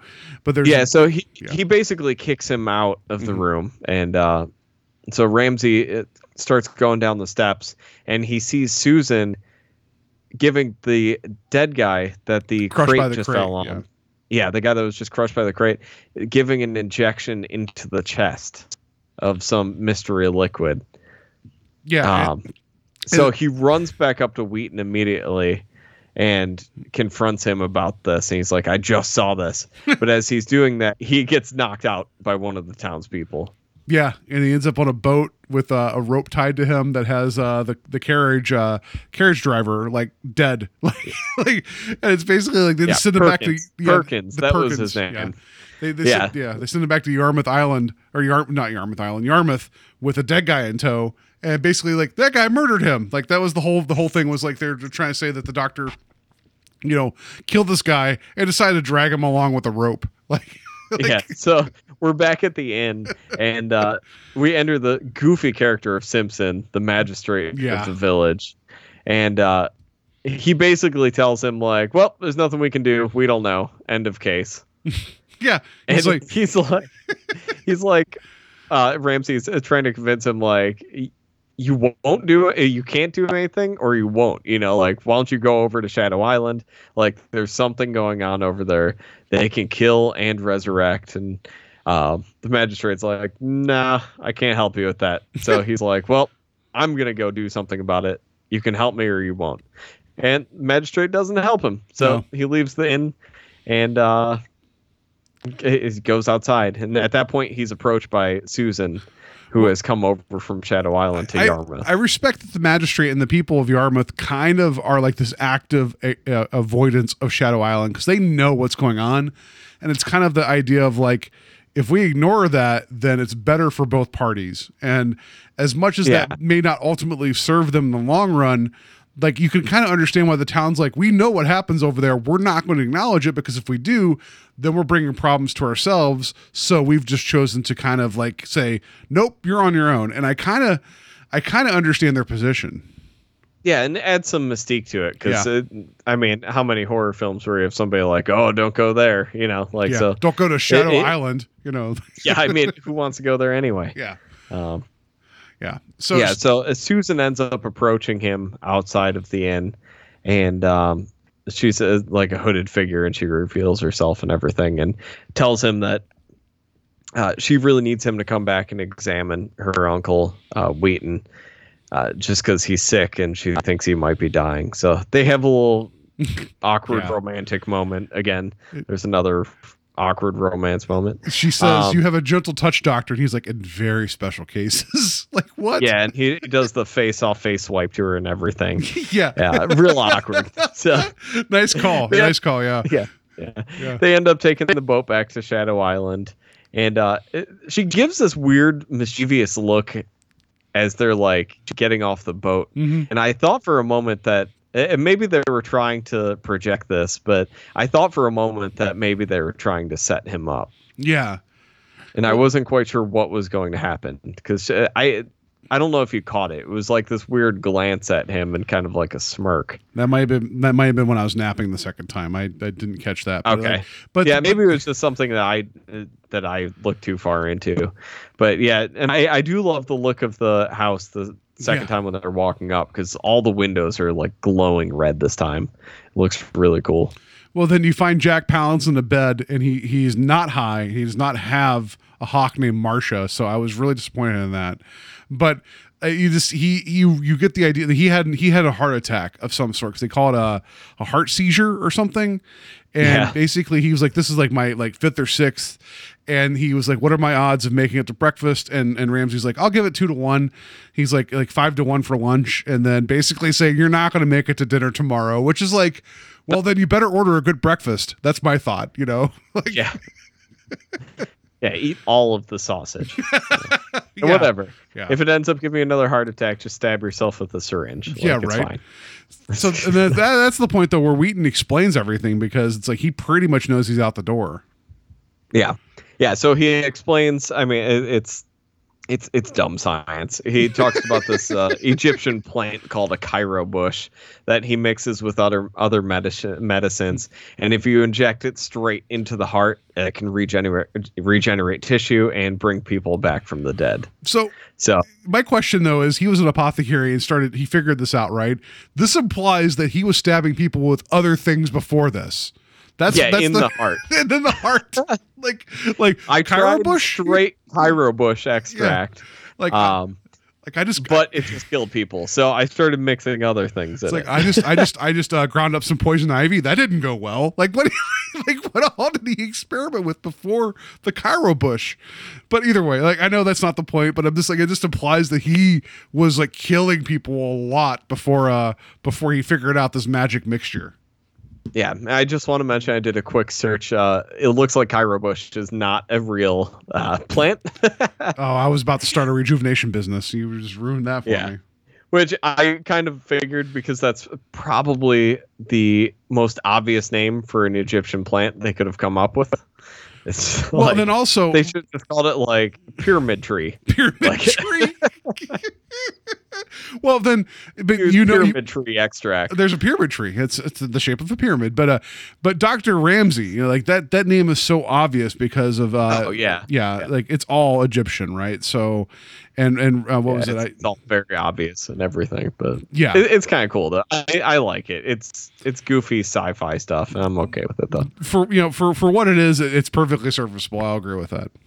So I guess it probably takes itself too seriously to be goofy sci-fi stuff mixed in there. So, but yeah, and there's more dialogue about how have you noticed that there are no new tombstones on the island, and he reveals that 3/4 of the people on the island are actually dead. Yeah, and that you have to administer the shot within 15 minutes of their death, or they'll be dead for good. But if you do it within 15 minutes, life can be restored, and it wears off. So it has to be re-administered every I can't remember how it's long not he said. clear. They said sometimes it lasts 6 months for some people, sometimes it lasts 6 weeks, sometimes six. Like they basically say that he couldn't figure out like why some people would take to it better than others, which really kind of breaks down what happens next. Like it doesn't make sense what happens next, but he realized that he could kind of put death off because of this. And since 3/4 of Shadow Island is now like on this, that you find out that he wasn't crippled by accident. He was purposely hobbled by the people of Shadow Island, so he couldn't take the knowledge of this away from them because they've gotten accustomed to being immortal, you know. And that's actually one of the darker thoughts in this whole thing, and I kind of respect that. Yeah, and I didn't necessarily see that coming. No, I didn't either. Because when he brings up his distaste for surgeons and everything in his legs, I thought they were just going to kind of leave it at there. But when there's ultimately a way darker side to why his legs were cut off, I really appreciated that in this. But at some point within this, we do get a flashback to the battlefield stuff that we talked about earlier in this. And I don't know if we really needed it. It seemed like something that just kind of padded out runtime. It just shows Ramsey like in a war hospital in the Civil War with like people that, so like I don't know how much you like care about the Civil War, but I've read a lot, and like, and if you've not seen the Ken Burns documentary, it's amazing. There was more people that died to infection than died to actual warfare, right? So like his role as trying to stave off death and fight everything and amputations and all of this is very real, because you have to know that you're going to lose a lot more than you win being a surgeon in the Civil War, because odds are the moment you got any type of infection, you're probably dead, you know? And so there was a lot of amputations done because it was almost a act of mercy, knowing it'd be better to cut the limb off like further up than try to treat the infection, you know? So it's a very dark thing. And this flashback doesn't do anything other than showing some guy playing a bugle or something. That was weird. I feel like, but it was like a synth bugle while he was playing it, which was it just felt so 1994. It didn't fit right. So I feel like that flashback probably would have been better served at the beginning of the story. When the other doctor confronts him, because he goes to this whole, he tells Wheaton this whole thing again. And it's like, you get the idea that this guy's been ruined by his wartime experience, which that's valid. And he feels figure it's 1868. I said when this, so I mean, it was 3 years after the Civil War ended. Yeah. So I mean, this has got to be something that is still fresh in his mind. Like there's no way that this isn't constantly just popping up in his head. So I'm okay with it for that reason. Yeah, I mean, it's a valid enough motivation, right? But we didn't. But this. So just to paint the picture real quick, this is the last 20 minutes of the entire 2-hour TV special that we now have a flashback to before. So it kills the momentum of everything going on. Yeah, right in the middle of like these amazing revelations of this episode or this segment. Like all of a sudden we just get this slow flashback of him wandering through a medical tent in the Civil War. Yeah. It just, and it really doesn't go anywhere. No. I mean, like you said, I think it would have played a lot better at the beginning of this episode, but oh well. Yeah. So, but then you also find out that the other revelation is that Wheaton, knowing that like this has been his curse, and he's basically feels guilty for like, you know, making this abomination of like, you know, of medical science. He's been administering water to the people that are resurrected, knowing that eventually that they're going to die again. They don't know it, but he's been setting up this like basically this fallback plan like for about 9 months. No, was it? Yeah, 1.5 years, he said, something like that, or 9 months. I don't remember now, but he's been doing this for a while. And that with the crate guy that got killed, they used the last of the substance. So that way the townsfolk didn't know that they were setting up this big like denouement of everybody dying all at once, which doesn't make sense. Yeah. Because he admitted that the substance doesn't work consistently. So that's my only problem with the very end of this episode. But I like that he realizes that he's not long for the world. He's trapped. So stop giving them what they want and let the dead die. Yeah. Yeah. And he talks about like... sorry, 6 weeks, not 6 months. So 6 weeks. Okay. Yeah. So he talks about the strange sweetness to just letting death come when it's going to come for you and everything, and that there's a lot of discussion at the end of this episode of just talking about how people shouldn't chase to prolong life, but they should focus on living life and everything. Yeah. Which it seems like Sterling, especially, I mean, it was 7 years before he ended up passing away. I mean, he ended up passing away pretty suddenly with the surgery and everything. Well, he was smoking that Cairo bush is what happened. We don't know him. Yeah. But I mean, like, this is somebody definitely like going through a midlife crisis and really contemplating death and everything. Mm-hmm. And it's got some interesting things to say about it. It gets a little too preachy at the very end. Yeah. But yeah, so where were we with it? So yeah, Ramsey talks about how he wishes other people in this world knew about the secret and everything, and he pleads with Whedon. He's like, "Give me what you know, so I can figure it out." He's like, "Nope, I'm not giving it to you." You know, like that's, yeah. Yeah, so at this point, one of the townspeople ends up like busting in through the door downstairs, and he comes out there and he's trying to get the solution, ends up hitting Ramsey, knocking him to the floor. And I love how he runs up to Wheaton just yelling, "Nobody dies." Yeah. That's actually kind of effective. That was pretty creepy. Yeah, that was cool. Well, because he says he said his sister doesn't recognize him anymore because it's starting to fail him. You know, yeah, he's and every time they show a shot of him, he's slowly, well, I shouldn't say more, he's rapidly dying, not aging, yeah, rotting away. Yeah. And my favorite thing in this film happens at this point. He ends up falling out a window. I'm clapping because I stood up and cheered when it happened. I was so pumped. I wrote in my notes, window fall. This is how you know it's a Sterling story. That's what I wrote in my notes. How do you get rid of a character? That he falls out a window. Perfect. Gone. Wheaton tells him, he's like, you died 11 years ago, you know, and that's like, that was, that shocked him enough that he took a few steps back and fell out a window. Yeah, wonderful, right? And then you got the townsfolk like mobbing the mansion. Wheaton ends up dying, I think, at that point.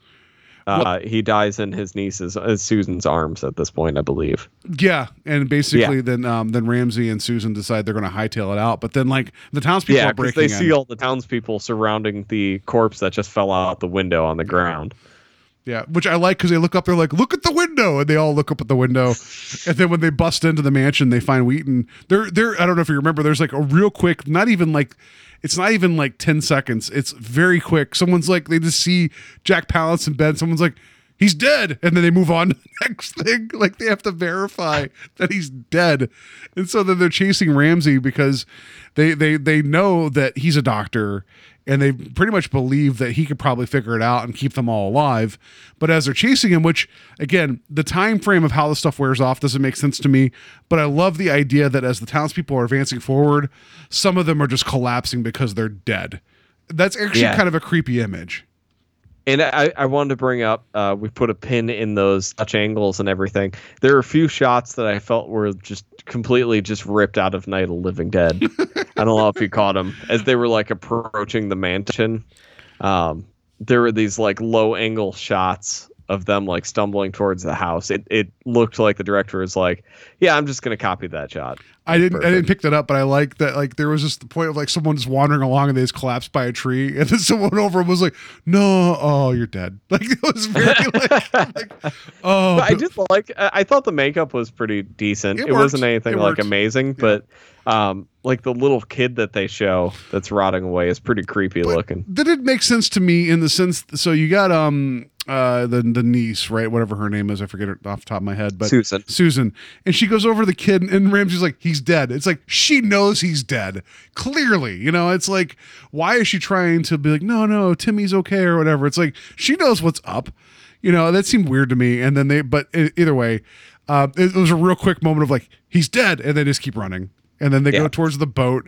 And they're having this big fight, and Ramsey is staving off the dying townspeople of Shadow Island while he sends her off on the boat by herself. And then I don't really understand the resolution of how that ends, but he's trying to sacrifice himself. Yeah. So he ends up getting like kind of piled on by all the townspeople. The boat takes off. the next shot is him waking up on the beach back at Yarmouth. Yeah. And he's laying on the ground, and you get the magistrate and all the townspeople from Yarmouth standing over him and everything. And I don't know how that happened. I don't know either. It doesn't make any sense. It's like, oh, he washed ashore. Why? Did all the Shadow Island people just like die and fall and push him into the ocean or something, or the lake, whatever it was? Like, I don't understand how he got there, but whatever. Yeah. So he wakes up on the beach, and you see Susan is rotting away next to him on the beach, and it turns out that she was being kept alive by the serum as well. And she wrote, I guess, in the boat, even though yeah, if I were her, I would assume that he was killed on the island. She decided to write him a letter with a pencil and paper that were on that boat, maybe? I don't know. But she wrote him a letter, and he's reading it and everything. And you find out that she actually died when she was 8 years old of scarlet fever, and that she should have died again, but she was being kept alive. And there's a lot of overly heavy dialogue about men should die when they die, and that all the townspeople cared about were staying alive, but they didn't care about living. And, there's all that heavy Serling dialogue. But you're missing the best part about that, though, is that it's not just him reading a letter. It's not him reading it. No, he's reading it, but it's over. So the actress is standing over top of him on the beach, reading it aloud. So it's like the only artistic thing in this whole goddamn TV movie that happens, and it's the very end where she's reading. Like, you hear this voice over him looking at the letter, and she's over his shoulder, basically saying all this stuff. It's like, it's so weird. It's very, very weird. I liked it, though. I think her delivery was pretty nice. Oh, it was fine. Yeah. But yeah, and then she talks about when you die, maybe just think of it as going to sleep after a long and trying day and everything. Well, and I like that her description of being kept alive feels like that you're occupying somebody else's room. Like the whole thing of like, you're not welcome here. Like, I liked that. I thought that was okay. But it was just it was a weird there's just a lot of stuff. Like, you can tell that Serling just was thinking of all these things one night, is like, oh, I gotta write down all these quotes and put them together, and came up with this surrounding it. Because there is a lot of really great dialogue in this. It just, there's so much of it that some of it just gets lost in the shuffle. Yeah. Because like I was scrambling to write down quotes in this, and I missed probably 80% of them.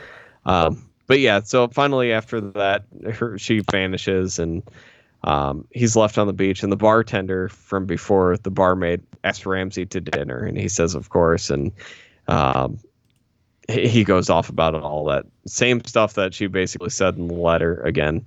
And then we get it closed out with a quote from the Bible, which I was really pumped about. Yeah, and it's like you have James Earl Jones' dialogue over top of it, just talking about the Bible. Like, it's fine, whatever. I guess it's fine. It just let my people go. I don't know, but it was weird. It was just like watch Reanimator. Yeah, right. It was just the segment. The story hook was interesting. Jack Palance was awesome, but yeah. All the stuff with the revelation of him being kept on the island to keep these dead people alive, like that was a very haunting revelation. I really enjoyed it, and just the Lovecraftian vibes that I got from this was enough to keep me interested, and I enjoyed it. I probably never watch this again. I'll probably never recommend it to someone, even if they're like huge Twilight Zone fans. Like, I'm not gonna be like, you gotta check out the Lost Classics. Yeah. Like, nah, it's just not great. And I think a lot of it just comes down to execution. Because I think the ideas, like you said, especially with this one, the ideas are there. Yeah. It comes off like a 90s TV movie. Yeah. It's ugly. So, and it's not interesting to look at. No. Like, so the gas lamps that were in the very beginning and the medical theater were interesting because it's, period specific. But then the moment the second segment started, it got this orange yellow filter over every single scene. And it was very, I get just this. to remind you that it was old. Yeah. And it took place in 1800s. Oh, it's just after a while. Don't need that. it just made everything muddy, and it was wrong. And so that was unfortunate. I mean, but like I feel like they got the period okay, but that filter didn't help me any watching it. I don't know. Like it felt like they were focusing on the wrong things for this presentation. But I also feel like if this was not that this was intended for the Twilight Zone, I feel like if Serling would have taken the story like he does a lot of his other ideas and turned them into a 24-minute script, like I think the compelling part would have been having Ramsey immediately walk in and confront Wheaton and tell the story of, I operated on one of your guys and he had this gash in his head and he shouldn't be alive. And that would have been an interesting just jumping off point for this entire conversation. You could have probably told the story in 24 minutes and would have been way more interesting, Yeah. And There's just, I brought it up before. It just feels like there's a lot of padding.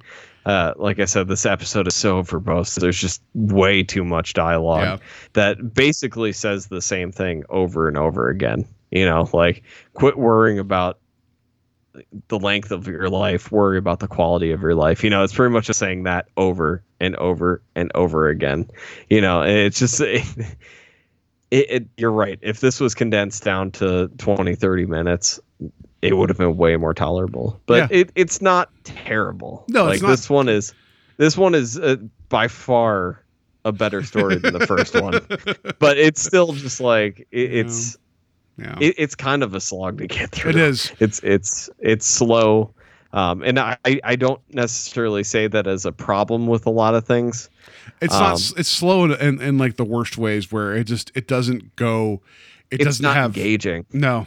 It's like for something to be like a slow burn, slow paced film or something, like you have to be engaged and you have to be hanging on every single moment for that to work.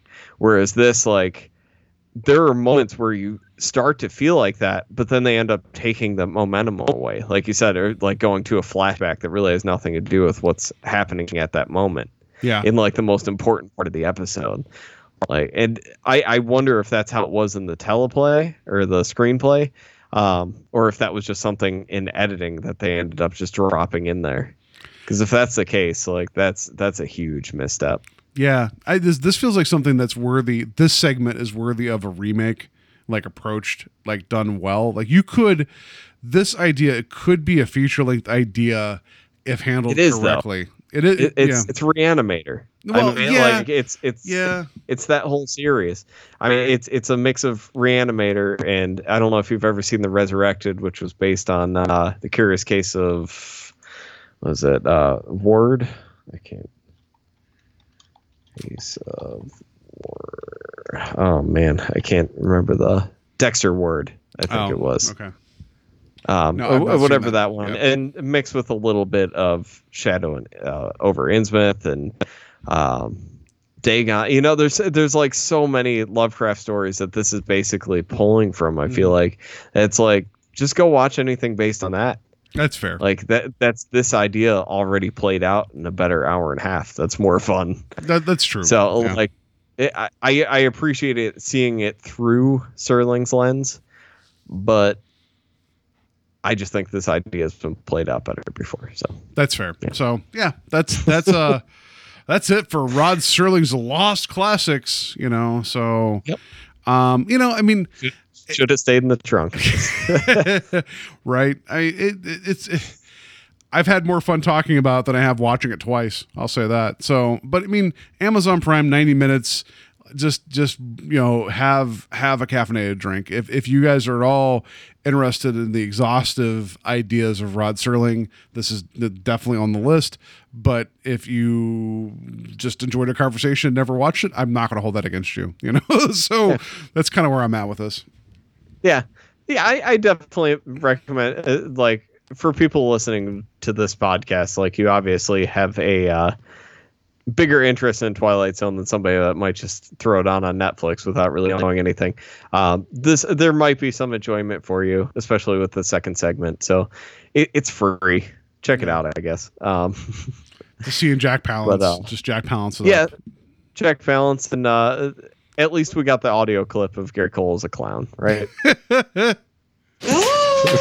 God, that's going to haunt me, Yeah. So anyway, Had to bring it up one more time. yeah, I mean, I don't know if I'll keep this on the board or not. It annoys me, but anyway, yeah, I think that's going to do it for the Lost Classics. Kevin, how can people find us? Oh man, you can find us on Instagram and Facebook at Strange Highways Podcast. Join the conversation on there. Again, I'm trying to think of stuff to do with the Instagram that's just not sharing stills from the TV show. So let me know if there's anything you want to do. You want us to do on there. If you want little mini reviews of things that are tangentially related, we can do that. I don't know. I don't know what podcasts do on Instagram because we're an audio show. So people liked you posting a picture of a beverage before we started recording. So maybe post maybe more I'll liquor. just share what I'm drinking every time we record. But yeah, let us know on there. You can email us at strangehighwayspodcast@gmail.com. You can also leave us voicemails there if you'd like to let us know what you think about the show. Let us know what you think about your favorite Twilight Zone episodes. Let us know what you thought about this Twilight Zone Lost Classics or Encounter with the Unknown. Yeah. Yeah, and then you can subscribe to us on iTunes, Stitcher, Google Play, Podbean, pretty much anywhere that you can find podcasts, we are there. And it would really help us out if you would rate and review us, especially on iTunes, because like I've been saying, I think most people are finding us on there. So, yeah, please go over there, drop us a 5-star rating and review, and we'd really appreciate it. Yeah. So next week, we're still taking some detours here on the show because as frustrating as it's been a little bit, I'm still having fun doing it. And I know as much as we love Twilight Zone, like that's always going to be there. What's off to the side of the road? So we're going to look at 1981's The Monster Club. Kevin's a little bit more familiar with this than I was. I just found this on Amazon Prime as well as I was searching for Rod Serling's Lost Classics. And I noticed it because it's an anthology film that has Vincent Price, John Carradine, and Donald Pleasance in it. And I'm like, what is this? And you told me that you owned it. So, but you've not watched this. Yeah, I went through Amicus Kick a few years ago, which was kind of the competing studio to Hammer in Britain in like the 60s and 70s, and even back into the 50s. So I was going through watching like a ton of that studio stuff. And this is kind of, we were talking about it off air. This is kind of like the last film that studio produced, although I don't think it was produced as an Amicus film when it finally came out. So it was one of those things when I was doing all the research, trying to dig up everything I could, I ended up stumbling onto this film. So the Blu-ray came out recently. I picked it up and I read some mediocre reviews that kind of put it off my like to watch pile immediately. So it just kept getting buried. And then I just hadn't been in the mood for it. So when Paul brought this up, I was excited because this will finally give me a chance to bite the bullet and actually sit down and watch it. Yeah. So but I love all the people involved with this. The director worked with Amicus quite a bit. He directed some stuff even for Hammer, specifically Legend of the Seven Golden Vampires, which is incredible. It's a Hammer film and Shaw Brothers mashup. Oh, okay. Which is great. Yeah, it's fun stuff. And all the actors, like you said, that are in this are favorites of mine. So I'm sure even if the stories aren't too great, I'll get a kick out of something in this. And it seems like a nice palate cleanser compared to what we just watched this week, because this stuff was depressing. Yeah, I mean, especially that second segment, just watching Jack Palance die for an hour talking about life and death. It was just like, he never revealed where his gold was the entire time, So there were no Falcons. There was no Marsha. 1 star. No Marsha. 1 star to go after Franco Nero and the other guy that was in that Companeros.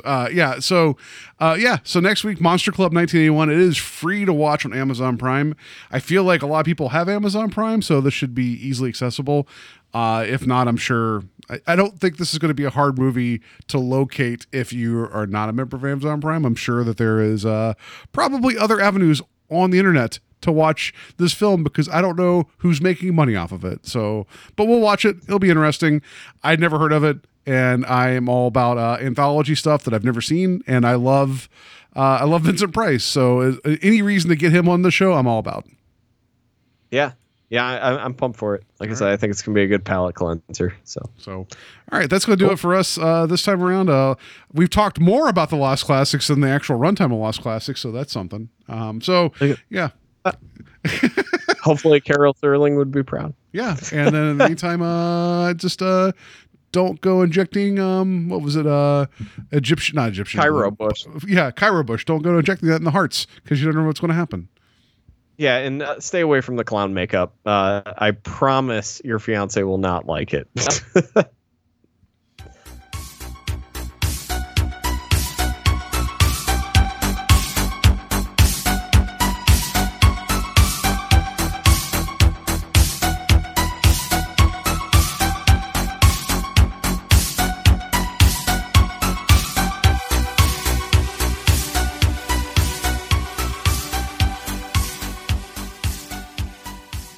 I'm perverse, Miss Wheaton. And since I don't have much time, suppose you introduce me to your uncle.